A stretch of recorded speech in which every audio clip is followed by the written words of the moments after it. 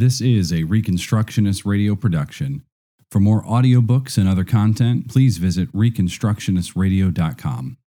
Book title, Church Shift. Author, Sunday Adelijah. Published by Charisma House. Copyright 2008. Narrated by Jason Garwood. Chapter 8, Learn to Fight. After our march on City Hall, when the mayor promised us property, we waited for his word to be fulfilled. We waited to hear what piece of property they had given us. We waited and waited. There was only silence. Our church sent representatives back to City Hall to inquire about answers, but they were punted around like footballs from one office to another. Soon we realized we were being swept under the rug. We had no signatures, no paperwork, only the mayor's verbal promise. The city had solved its immediate problem, removing us from the square, but it had no intention of following through on its end of the bargain. We'd been duped. This should not have surprised me. Our church had felt the opposition of the government and media of Ukraine before. Through it all, we learned that we would have to fight many battles. If you think nations are just going to fall into your hands, you're dreaming. Everybody in the world is fighting for power. As kingdom people, we are blessed with the tools that actually work, but it still will be a tough fight. Let me share principles that will help you win the fight. When battle comes. Our church endured its first barrage of criticism in 1997 when we had 3,000 people. The government and media began to take notice of us because of our growing size. They didn't like what they saw, a threat to the national identity, a corrupter of Ukrainian culture, a potentially powerful force in society. They began accusing me of many things, trying to run for president, destroying tradition, corrupting people's minds, dealing drugs, making money through the church, selling alcohol, hypnotizing people, practicing black magic, being an agent of the CIA, and being a cult leader. Imagine being all those things at once. The accusations flew so thick that we couldn't have defended our name if we'd tried. We needed God. The police seized my passport and revoked my official permission to preach as a foreigner. My visa mysteriously got lost, and I was accused of being an illegal resident. They tried to prohibit me from preaching. At one point, the government gave me 2 weeks to leave the country. During the next several years, I battled 22 lawsuits. I was still on television then, and Orthodox Christians would call and attack us on the air. They said, "We don't need black men to talk to us. Blacks only received Jesus 200 years ago. We have been a Christian country for 1,000 years." Then the threats on my life began. On one occasion, our ushers were given funeral wreaths and told, "Prepare your pastor for his funeral." When I received those wreaths, humanly speaking, I was scared, but God assured me from the first moment that it wouldn't amount to anything. I remained joyful and calm, as though everything were going just fine. In my mind, God had already dealt with the situation. The threat disappeared. One day I received a letter warning me that my helpers and I were going to be victims of an act of reprisal. The letter said that people living in Ukraine would be far better off as drug addicts than as fanatics who believed in God. The letter was full of threats. I had already received several other similar letters from nationalists, gangsters, and drug dealers. These did cause me to worry, and at one point became a huge burden for me. I declared a week-long fast, asked the whole congregation to pray, and went to God to talk to him. I said, "What's all this about? My ministry is your responsibility. So why has this heavy weight come over me?" God impressed on me just to keep on doing what he told me to do. After that, I was able to relax. Before long, the organization that had threatened me got into their own difficulties. Nothing came of their threats. One day, a woman from our church had a vision of a man coming toward me pointing a gun. She started interceding for me fervently in the spirit. At that particular moment, I was in an underground subway station, and there really was a man coming toward me with a gun. But when he was still a few yards away from me, the gun dropped out of his hand, and before he could pick it up again, I disappeared into the crowd. On another occasion, some people brought guns to a service where I was preaching.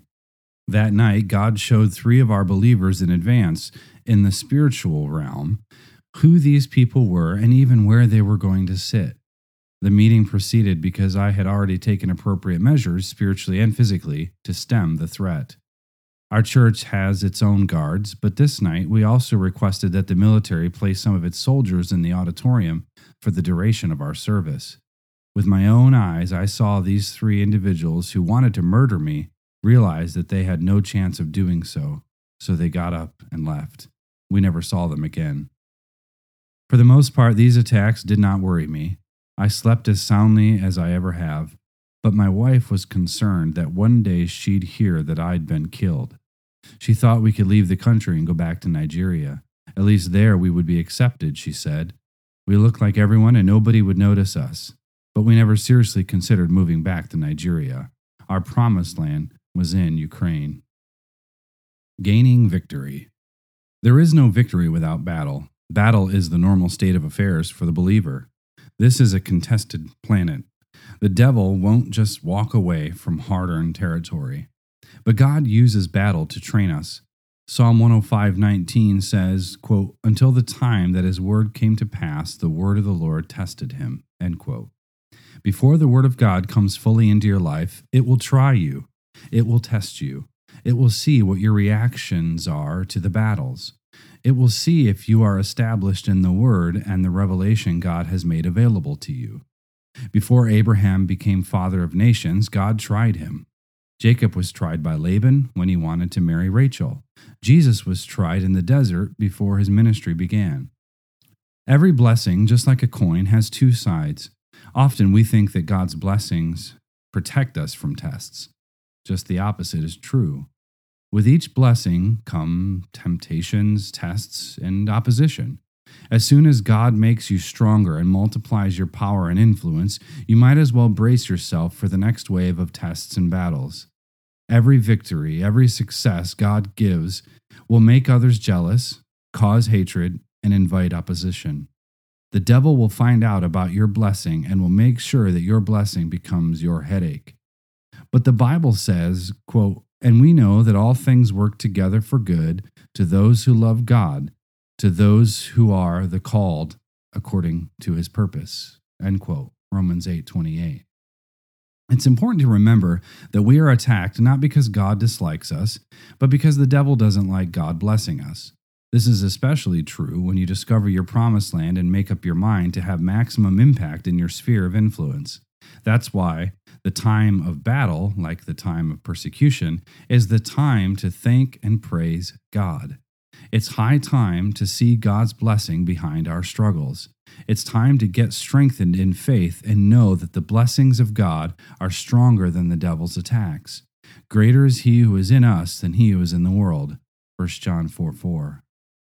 If the devil starts putting obstacles in your way, that means God has a special plan of blessing for you. The devil's attacks are a proof of his powerlessness before us. If you realize this, it will be easier for you to fight the battles. There is no way to greatness without passing through trials by fire. Remember that as soon as Pharaoh saw that the Israelites were multiplying, the blessing turned to the other side of the coin. He began to persecute them. This is the normal sequence of events for God's people. Therefore, when you are thrust into battle, don't complain, but remember that everything works together for good for those who love God.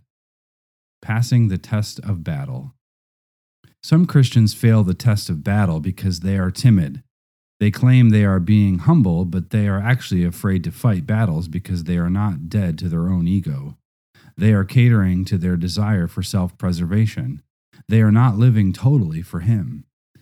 Every battle is a chance to give up. When I arrived in Ukraine, a preacher said to me, "You don't need to start a church here because nothing would ever come of it. Do you really think that people would ever come to a church led by you? You can't speak the language fluently, and you have a different skin color. You have no chance of being successful here." In this preacher's opinion, there was a long list of problems obstructing my pathway to success. But I remembered Proverbs 30, verse 24, which says, quote, "4 things on earth are small, yet they are extremely wise. Ants are creatures of little strength, yet they store up their food in the summer." End quote. When I was a boy, I was curious about ants. I wondered what happened to them in winter and the rainy season in Africa, where I grew up. I thought they lived only in the summer and died from the cold, rain, and snow in winter. But when the next summer came and the ants emerged again, I wondered why the cold and snow couldn't destroy them. I learned that they survived because they had been wise and used the summer to store up their food provision for winter. Ants are small, but they behave in big ways. Like the ant, I have many disadvantages in the circumstances I'm in. I'm dark-skinned in Ukraine, where there are few blacks. I have a strong African accent, and when I speak Russian, it's hard sometimes for people to understand what language I'm speaking: Ukrainian, Russian, Belarusian, or English. Once I walked up to a man at a bus stop and invited him to our church. Using a derogatory expletive, he retorted with hatred and disdain, "What do you want?" But did this stop me? No. I know that one day this man will repent of his response and understand that I wanted to help him. Do I have dark skin? Yes. Do I speak broken Russian? Yes. But the Holy Spirit lives in me. I have the Word of God, the Bible, in my hands. I have a brain that can think, eyes that can see, and a mind that can learn all that I need to know. The same applies to you. God does not put us into battles without the proper weapons. In fact, your best weapons may be your own weaknesses. When people tell me, "You are emotional and have a hot temper," I answer, "Yes, that's right, but I use these negatives for good." What a pity that you are not as hot-tempered as me. I'm going to use this temperament for preaching the gospel. This isn't just talk. God really does use it. Your weakness in God's hands becomes your strength. The ants are creatures not strong, according to Scripture, but they are exceedingly wise. Be wise. Don't let size fool you. When the Israelite spies saw the people living in the promised land, they were fooled by their size. They were mortified and called them giants, Numbers 13. In the same way, there are giants on your way to ruling your promised land. There are problems, hardships, resistance, and persecution. Do not be afraid of them, because God Himself will fight for you. God will sometimes allow problems and hardships in our lives in order to strengthen our spirits and teach us to put our trust in the Maker instead of putting it in our own strength. What is required of us is courage and the spirit of a warrior. We must possess the characteristics of a conqueror to take possession of our land of Canaan. Many believers wander in the wilderness instead of getting into their promised land. They are afraid of hardships and fail to put their trust in God. They know they should study, but fear or laziness overcomes them. They know they have to work hard in the ministry, but they have no desire to fight. The fruits of Canaan belong to those who fight, who put their trust in God, and who walk in obedience to Him. Quote, "If you are willing and obedient, you shall eat the good of the land, but if you refuse and rebel, you shall be devoured by the sword, for the mouth of the Lord has spoken." End quote. Isaiah chapter 1, 19 and 20. How battles end. God's favor will often reconcile you with your enemies. Without understanding what is happening, those who sought your life will suddenly calm down and cease being at war with you. That happened in my life. During the period of battle when our church fought against the government and media and shady organizations in society, the volleys of criticism came so fast and relentlessly that we couldn't even answer them all. I was personally disparaged, maligned, and threatened with savage punishment. Then one day I had to meet with the leader of one of the nation's political groups. Everybody had warned me about how dangerous he was. His companions were extreme nationalists, leaving no doubt to how they would treat a dark-skinned man. But I knew the way God's favor and mercy work. When I met and greeted that man, he was taken by surprise. I seized that moment of his confusion and hugged him. We talked for 2 hours, and he accepted Jesus Christ as his Lord and Savior. He told me about the actions they had planned to take against me in the future, and his enmity melted away. Today, he and I are no more on the opposite sides of the barricades, but one in the body of Christ. The first result of battle is that your enemies become your friends. The next result is flat-out victory. When the crescendo of outrage at our church reached a high pitch in society, the government dispatched a team of psychologists, doctors, and folk practitioners to observe our services. They wanted the experts to prove I was manipulating people. Instead, the team produced a certificate giving the church a clean bill of health. I took that certificate, framed it, and put it on the wall of my office. It's a war trophy. 3 years after the battle started, I had won every lawsuit brought against me. I was not deported. The church did not shut down, as the government had hoped. In fact, we continued to grow in quality, quantity, and reputation. God sent influential politicians to our church, and 50 members of parliament pledged their support to me in a letter to the president and attorney general.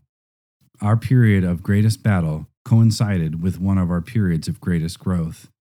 That's the third result. You will reap positive benefits for a long time afterward. Not only did God enhance our reputation in the country because of all the discussions about us, but in the midst of battle, we also started several practices that became crucial to our spiritual health in the future. The most important of these are the fasting and prayer retreats we started holding twice a year in 1997. They continue to this day. Twice a year, in July and December, I gather 1,000 to 2,000 leaders for prayer and fasting for 10 days. Believers are taught to wait upon God in prayer and fasting for an average of 10 to 12 hours daily. As a church, we agree that these retreats form the backbone of all our efforts. They help us shift from church as usual to having an impact on Ukraine. The fourth lesson about battles is this: there's always another one on the horizon. Our church still faces battles. Just a few months ago, a member of Russia's parliament told the Wall Street Journal that our church is, quote, an alien force that must be stopped, end quote. He said, there is no question they, evangelical churches, are a tool of the U.S. He would like to see new laws limiting the activities of churches like ours. Another current battle involves Russia, which is unhappy with our church's influence on Ukrainian politics. Recently, a new mayor was elected in Kyiv. He is an outspoken member of our church. This angered the Kremlin. Soon, a primetime Russian television talk show invited me to be their guest, but when I arrived in Moscow for taping, border guards at the airport told me my visa had been revoked. The program aired without me, and a panel of psychologists and lawmakers accused me of zombifying people and illegally practicing medicine. Am I worried about this? No. The bad publicity only raises our profile in the region, and anyway, it's too late for Russia to stop me.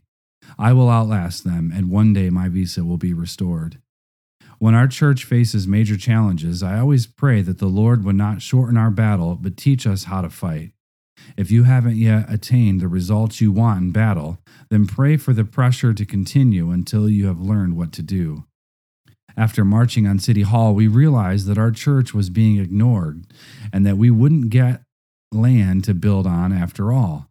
In spite of our growing stature in Ukraine, the government still did not consider us a force to be reckoned with. We found ourselves at another crossroads. Would we allow the government to ignore us and go back to the way things were? Or would we take to the streets again? We decided that we must honor God's word to us. We would disobey again and return to the streets in protest. We would fight the new battle and show them that the people of a country cannot be ignored. This time, we would march in much greater numbers. The lesson had been learned. To do nothing is to come to nothing. God was not answering my prayers to miraculously resolve our sanctuary problem. Instead, He was taking us on a journey to bring permanent change to our corner of the planet. Kingdom Principles from Chapter 8. Number 1. Battle is normal as you move into your promised land. It means God is going to bless you if you persevere and stand your ground. Number 2. There is no victory without battle. The devil won't just walk away from hard-earned territory. Number 3. God uses battle to train us. Number 4. With each blessing come temptations, tests, and opposition. Number 5. It's important to remember that we are attacked not because God dislikes us, but because the devil doesn't like God blessing us. Number 6. God does not put us in battles without the proper weapons. Number 7, God will sometimes allow problems and hardships in our lives in order to strengthen our spirits and teach us to put our trust in the Maker instead of putting it in our own strength.